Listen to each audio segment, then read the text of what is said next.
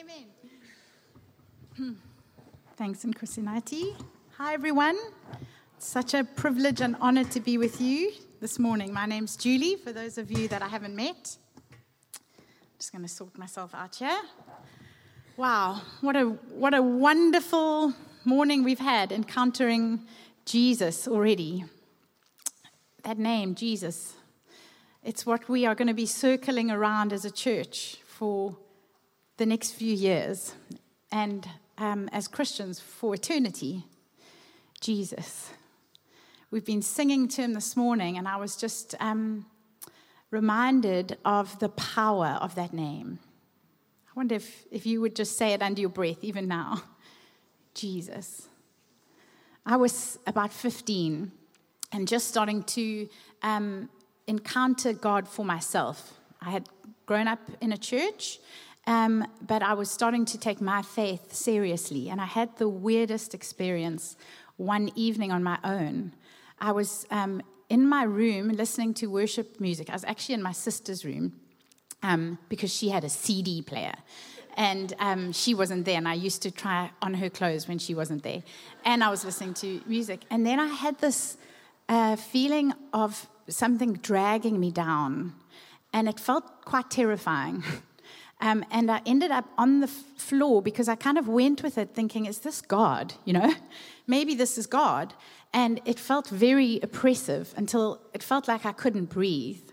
And I was terrified. And I remember thinking, well, if it's God, then if I just say the name Jesus, that'll be cool. And if it's not, that'll help. And I remember all I could say was, Jesus. I couldn't even shout.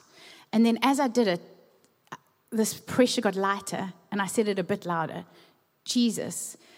And this pressure got lighter, and I shouted, Jesus, and it went. And I was so freaked out by this experience. I thought, God, were you like toying with me there? Was that you, or am I possessed? I was 15 and freaked out. I didn't tell anyone in my family. And the next Friday, I was at youth group, and there was a visiting guy from Joburg, and he pointed me out somewhere in the service, and he said, I just see there have been these ankle-biting demons that have been trying to bully you and intimidate you, and all you need to do, and he came right up to me and he said this, is say, Jesus, Jesus, Jesus, and they flee. And it was such a marker in my life with God because it just put everything into perspective. I saw, oh my gosh, these things that sometimes seem so oppressive are actually ankle-biting compared to Jesus. And I saw that Jesus' name was powerful. At his name, demons flee. And I also obviously realized how real the spiritual realm is. And I think we can forget all of that stuff sometimes. Jesus, won't you make yourself real this morning? Thank you that your name is above all names. Today, we're focusing on one aspect of Jesus, and it's this, that Jesus is the true image of God.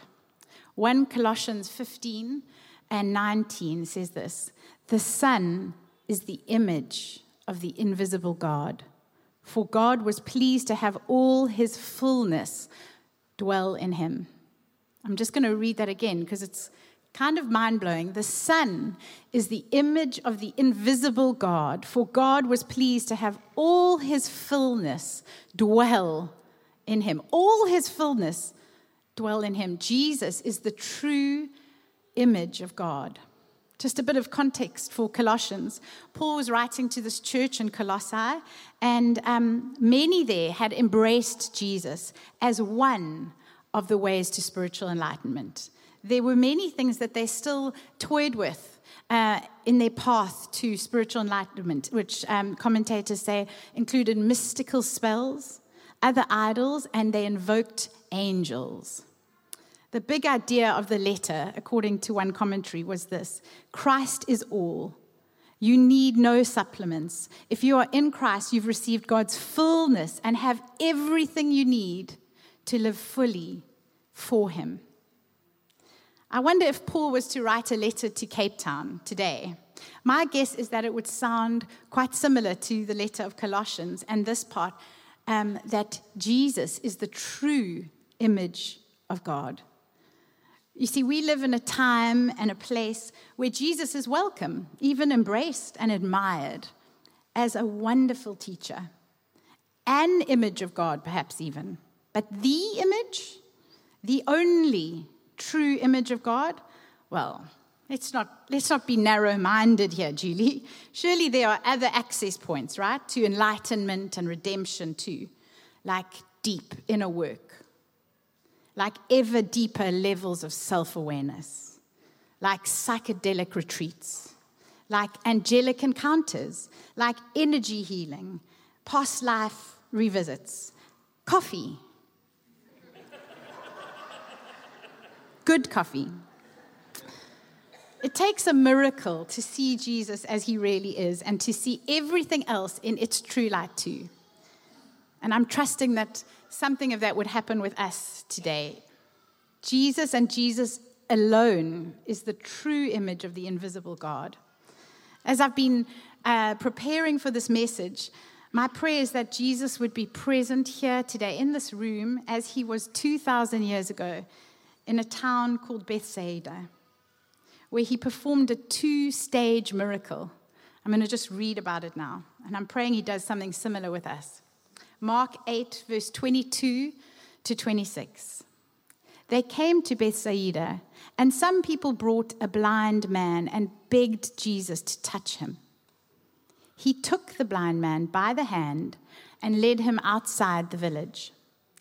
When he spit on the man's eyes and put his hands on him, Jesus asked, "Do you see anything?" He looked up and said, "I see people. They look like trees walking around." Once more, Jesus put his hands on the man's eyes.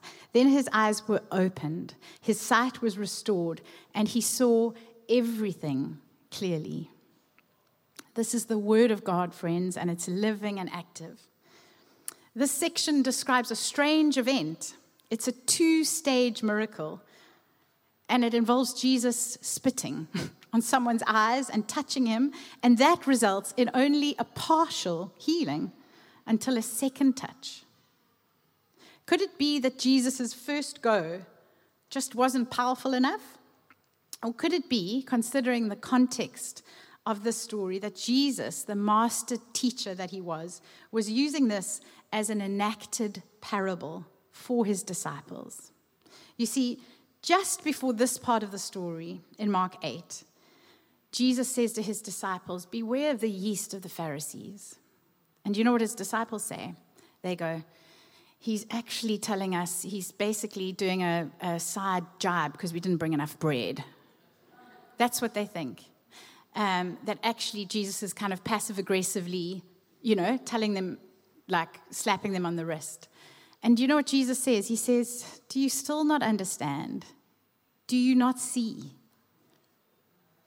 And then straight after the story, which we're told he took this man that was blind outside of the village. So it was just for his disciples. They were the only audience. After that, the next thing he says to them is, "Who do you say I am?" In other words, how do you see me now? Isn't that amazing, hey? One commentary said this: "The peculiarity of this episode is not that Jesus heals a blind man, but that it occurs in 2 stages. After Jesus has applied saliva on the blind man's eyes and laid his hands on him, we would expect the man's sight to be restored right away, but instead it is blurry. So Jesus reapplies his touch, and this time the man's sight becomes clear. It is unlikely that Jesus has misjudged his powers, so we must look for another explanation. Jesus leads the blind man out of the village, so the disciples are the only witnesses to this miracle, implying it is for their sake. If so, what does Jesus want the disciples, and by extension us, to learn? Perhaps that the man's progressive healing from blindness to blurred vision to clear sight is a reference to our own gradual progress in understanding Jesus' identity, teaching, and mission. In other words, the two-stage healing of the blind man mirrors that of our own progressive understanding, showing that insight into the things of God is progressive and requires divine intervention. Wow. Friends, do you see Jesus?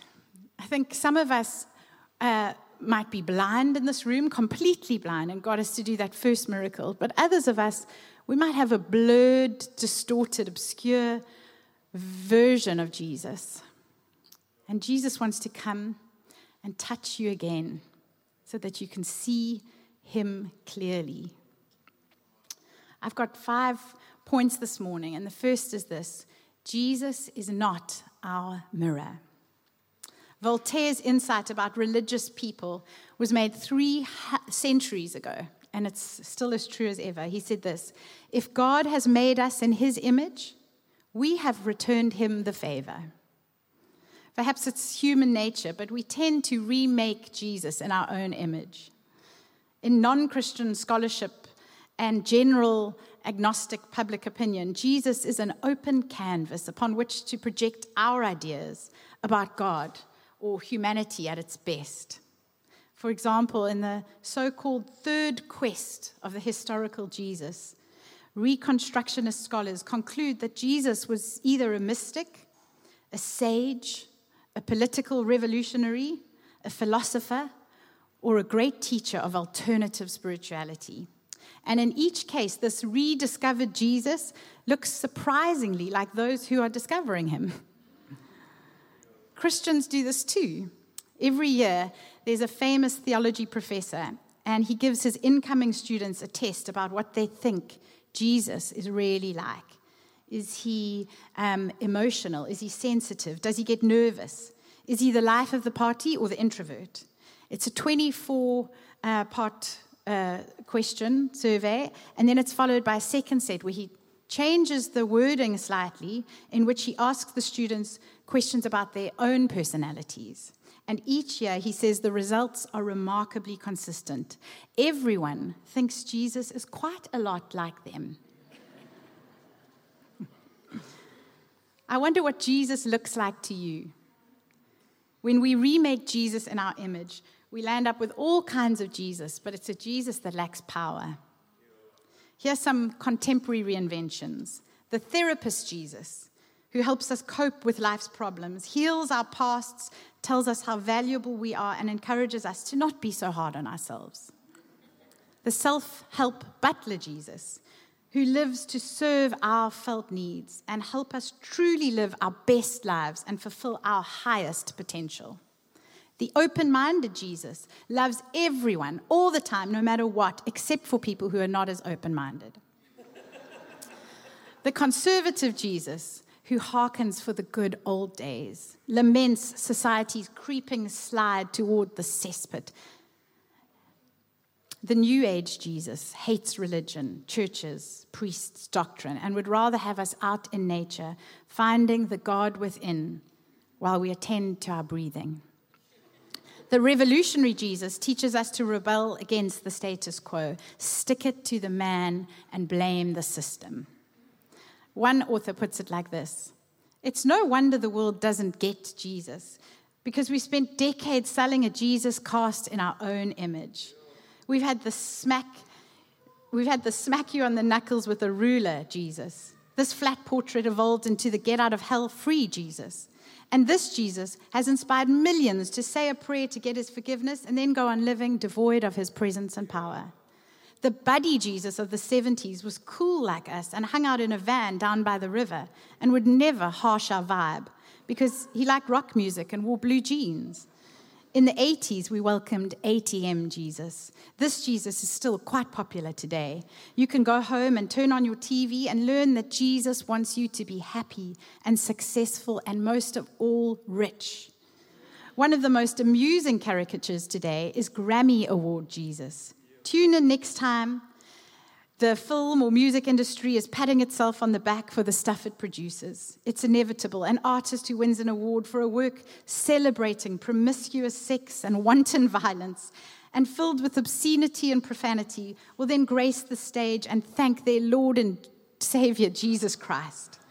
One night, Bono, the U2 frontman, came to the podium after a few of these artists had thanked Jesus, and he said something quite wryly. He said, "I bet God's looking down now and saying, 'Please, don't thank me for that.'"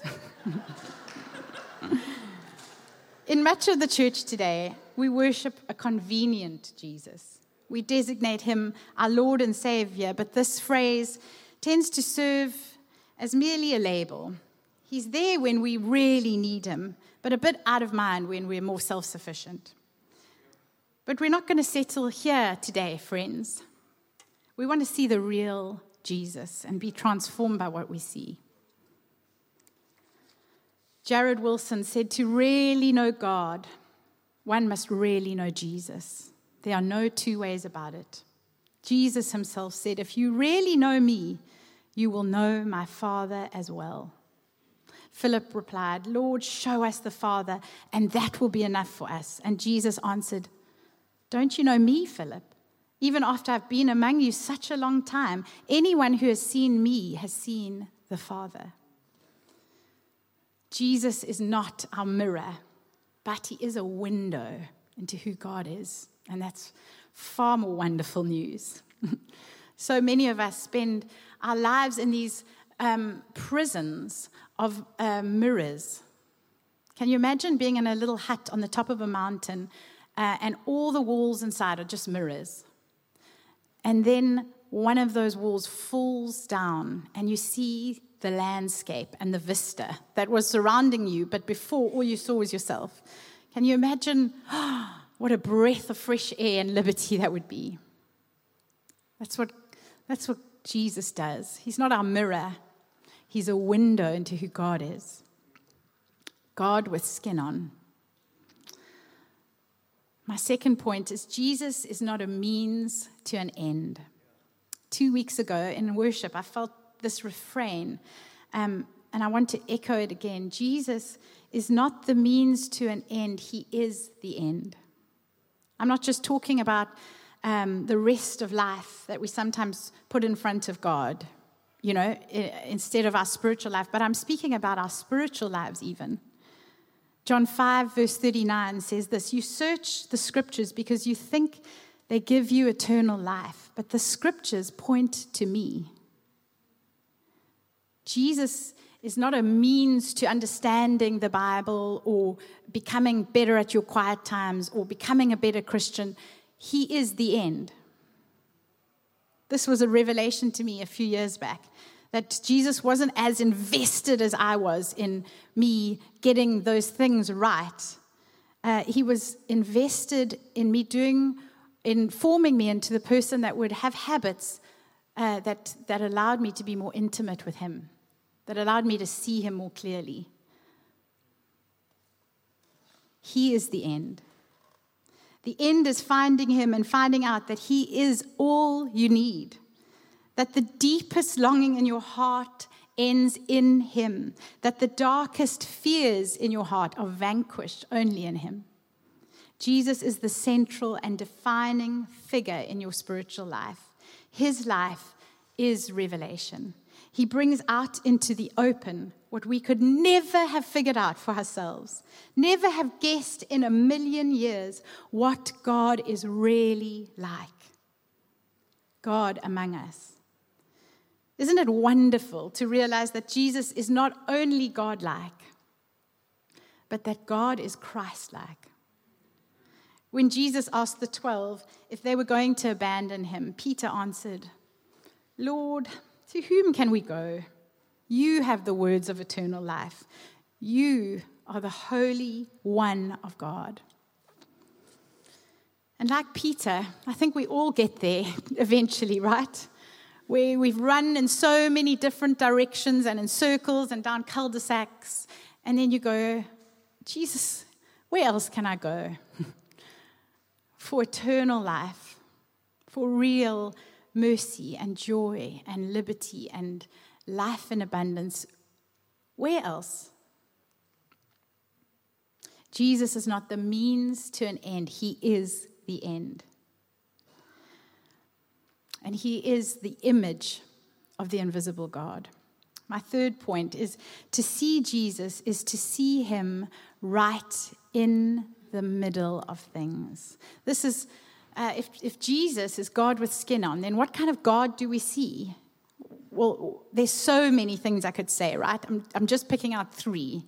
And this is the first one, that God is right in the middle of things. And I think that's so obvious, and yet it's so surprising. Just pause for a second to think about what Jesus was like. He keeps showing up. He's not born in a palace or cloistered in a monastery or standing up far from the crowds, away from them. He's in the midst of everyday, ordinary people's lives. And to see Jesus is to see a God who steps into our worlds. Even now, he is immediately and directly in touch with us. Isn't that amazing? That he's in our midst, even now. Friends, God is with you. This is his name, Emmanuel, but it's also a fact of who he is. He's not suspended, floating above your life, your messy mess. He's not removed from it. He's in it with you.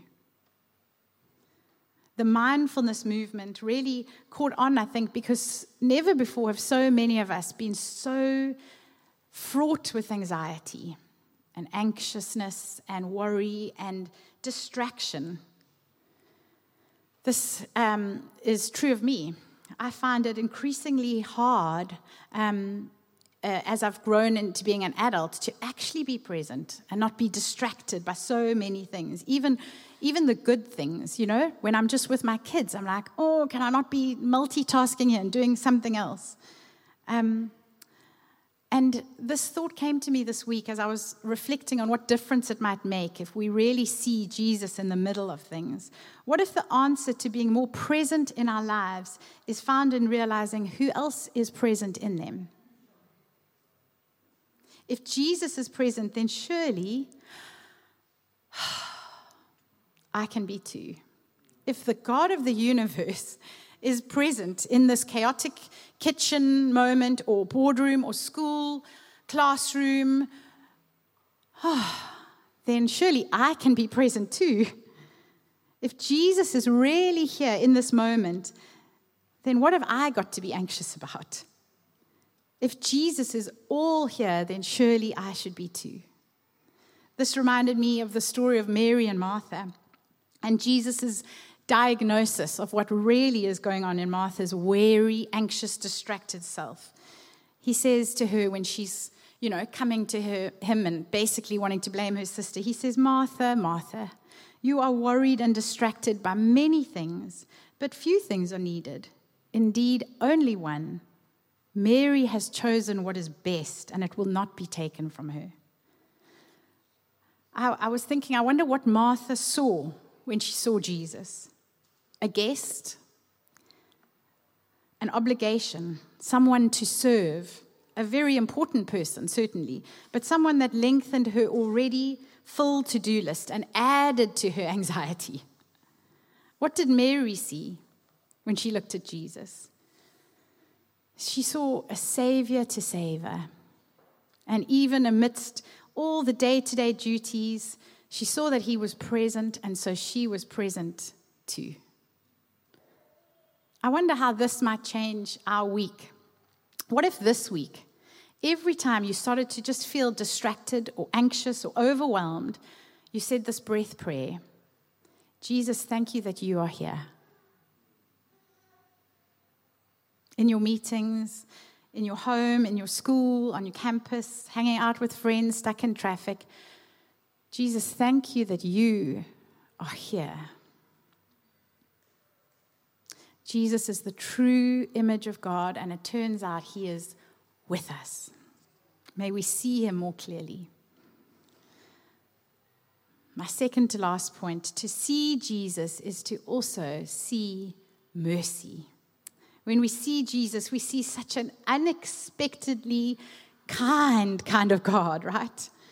Stephen Shamrock says this, What we see in Christ is so beautiful, it can make the sad sing for joy and the dead spring to life. In Christ, we exchange darkness for light as we think of God, for he perfectly shows us an unsurpassably desirable God, a kind God who is against all that is wrong, a God who thaws us.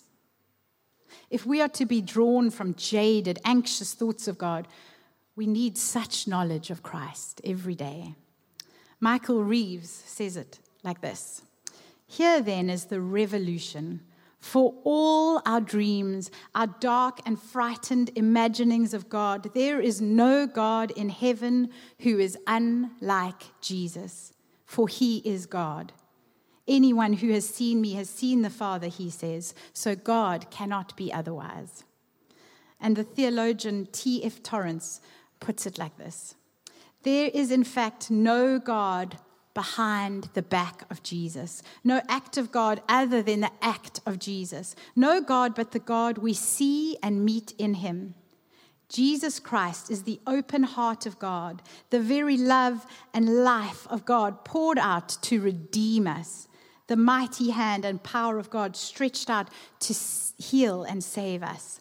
All things are in God's hands, but the hands of God and the hands of Jesus are the same. Let us then be rid of that horrid, sly idea," he says, "that behind Jesus, the friend of sinners, there is some more sinister being, one thinner on compassion and grace. To see Jesus is to see mercy made flesh. If Jesus is the true image of God, then he reflects such kindness, such grace and mercy. Now, if you're a seasoned saint, I just want to pause here because I think sometimes we can think, yes, I got that in the first memo, but now I'm a high school Christian or a tertiary graduate Christian, and I don't need so much mercy anymore. I don't need so much of God's help. And one author, I've always quote this person, and I actually don't know who said it. So if you know, please come and tell me afterwards. I read it somewhere, and he said, the seasoned saint should use up grace like a Boeing 747 uses up jet fuel. Dallas Willard, thank you, from the front row here. The seasoned saint should use up grace and mercy like a Boeing 747 uses up jet fuel. Friends, you're not meant to think of God as getting stingy with handing out mercy and grace as you grow up in him, as you're more sanctified. In fact, you should use up more and more of it because you're actually just more and more aware of how much you need it. You don't need less mercy as you mature in Christ. You need more of it. Here's a quick test to find out if you're using up mercy like a Boeing 747 uses up jet fuel. When last did you bask in the fact that God is so merciful to a sinner like yourself?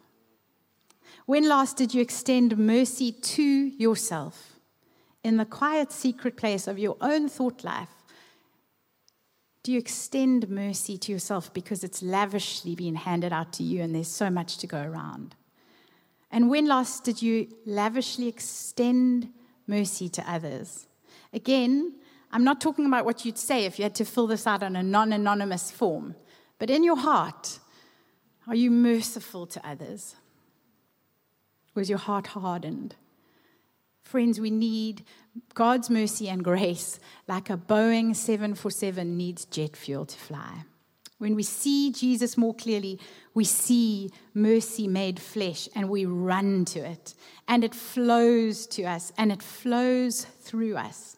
And in its wake, our hearts are softened again to God, to ourselves, and to others. And it sloughs off of us the two surprising twin sins of self-righteousness and self-loathing.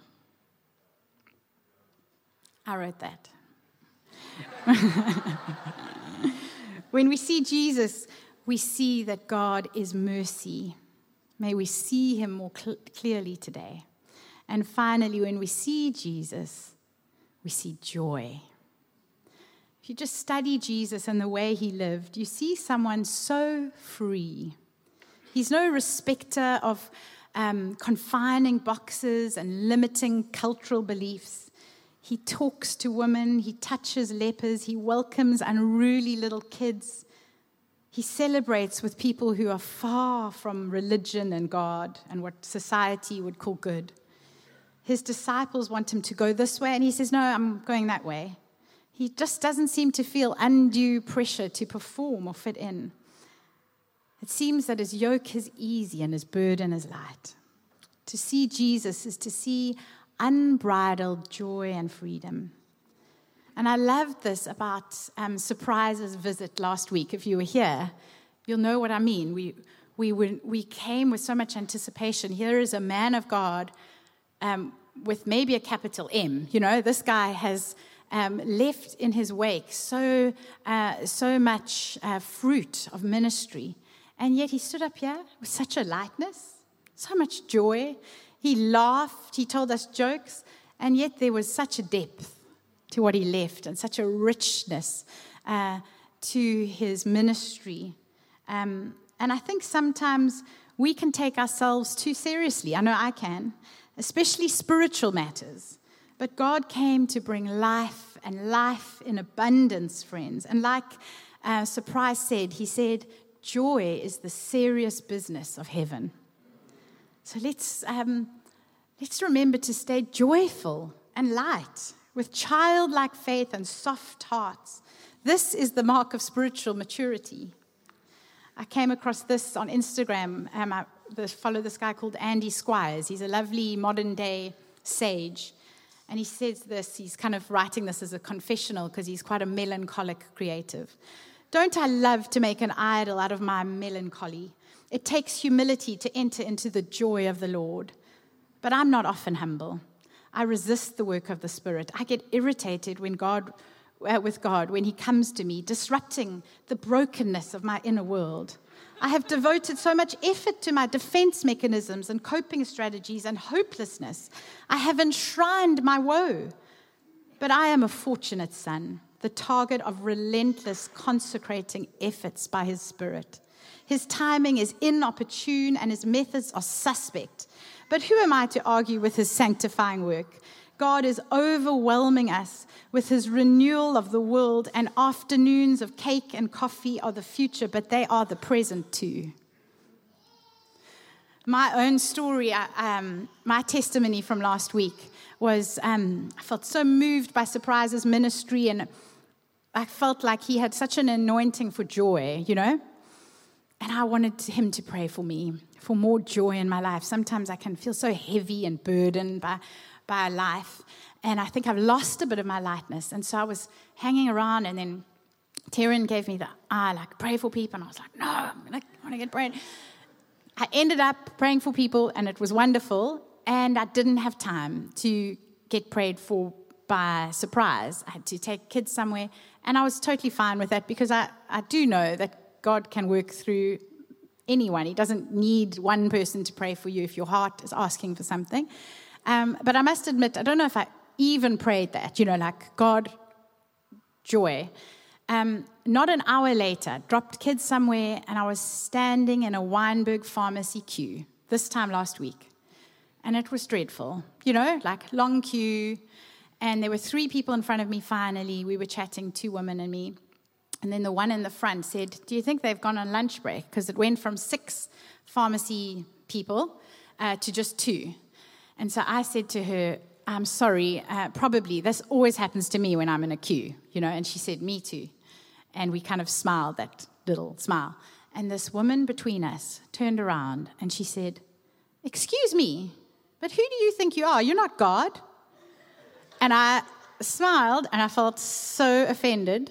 And she carried on and she said, it took me 50 years to realize this. I used to think, the traffic's bad because typical, I chose the wrong lane. Or the weather is bad because I wore a dress today.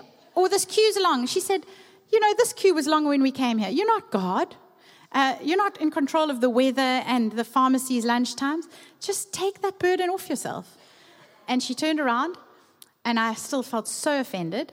And I thought to myself, this is the worst kind of Christianity. Like, here I was connecting with this other woman, and this woman, she's obviously a Christian, and she's so abrupt and unloving. And then as I got in my car, it wouldn't leave me. And I thought, what if that was God's ministry to me this morning? And it just hung on me. And I thought, what if actually what I need is not a man of God praying a prayer for more joy, but a shift in my mindset about my place in the universe, that actually it's not about me, and I'm not a victim, and all these things that aren't happening against me. And maybe even in my jokey, self-deprecating way, I'm wearing a cloak of heaviness and despair and not of joy and freedom. And I just sat with that and I thought, wow, God, I didn't see you, but today you came to me in an annoying woman in a Weinberg pharmacy queue. May we all have eyes to see him in the most unlikely of messengers. And may we see that he always comes to bring life, and life in abundance, joy and freedom, not bondage and heaviness and despair.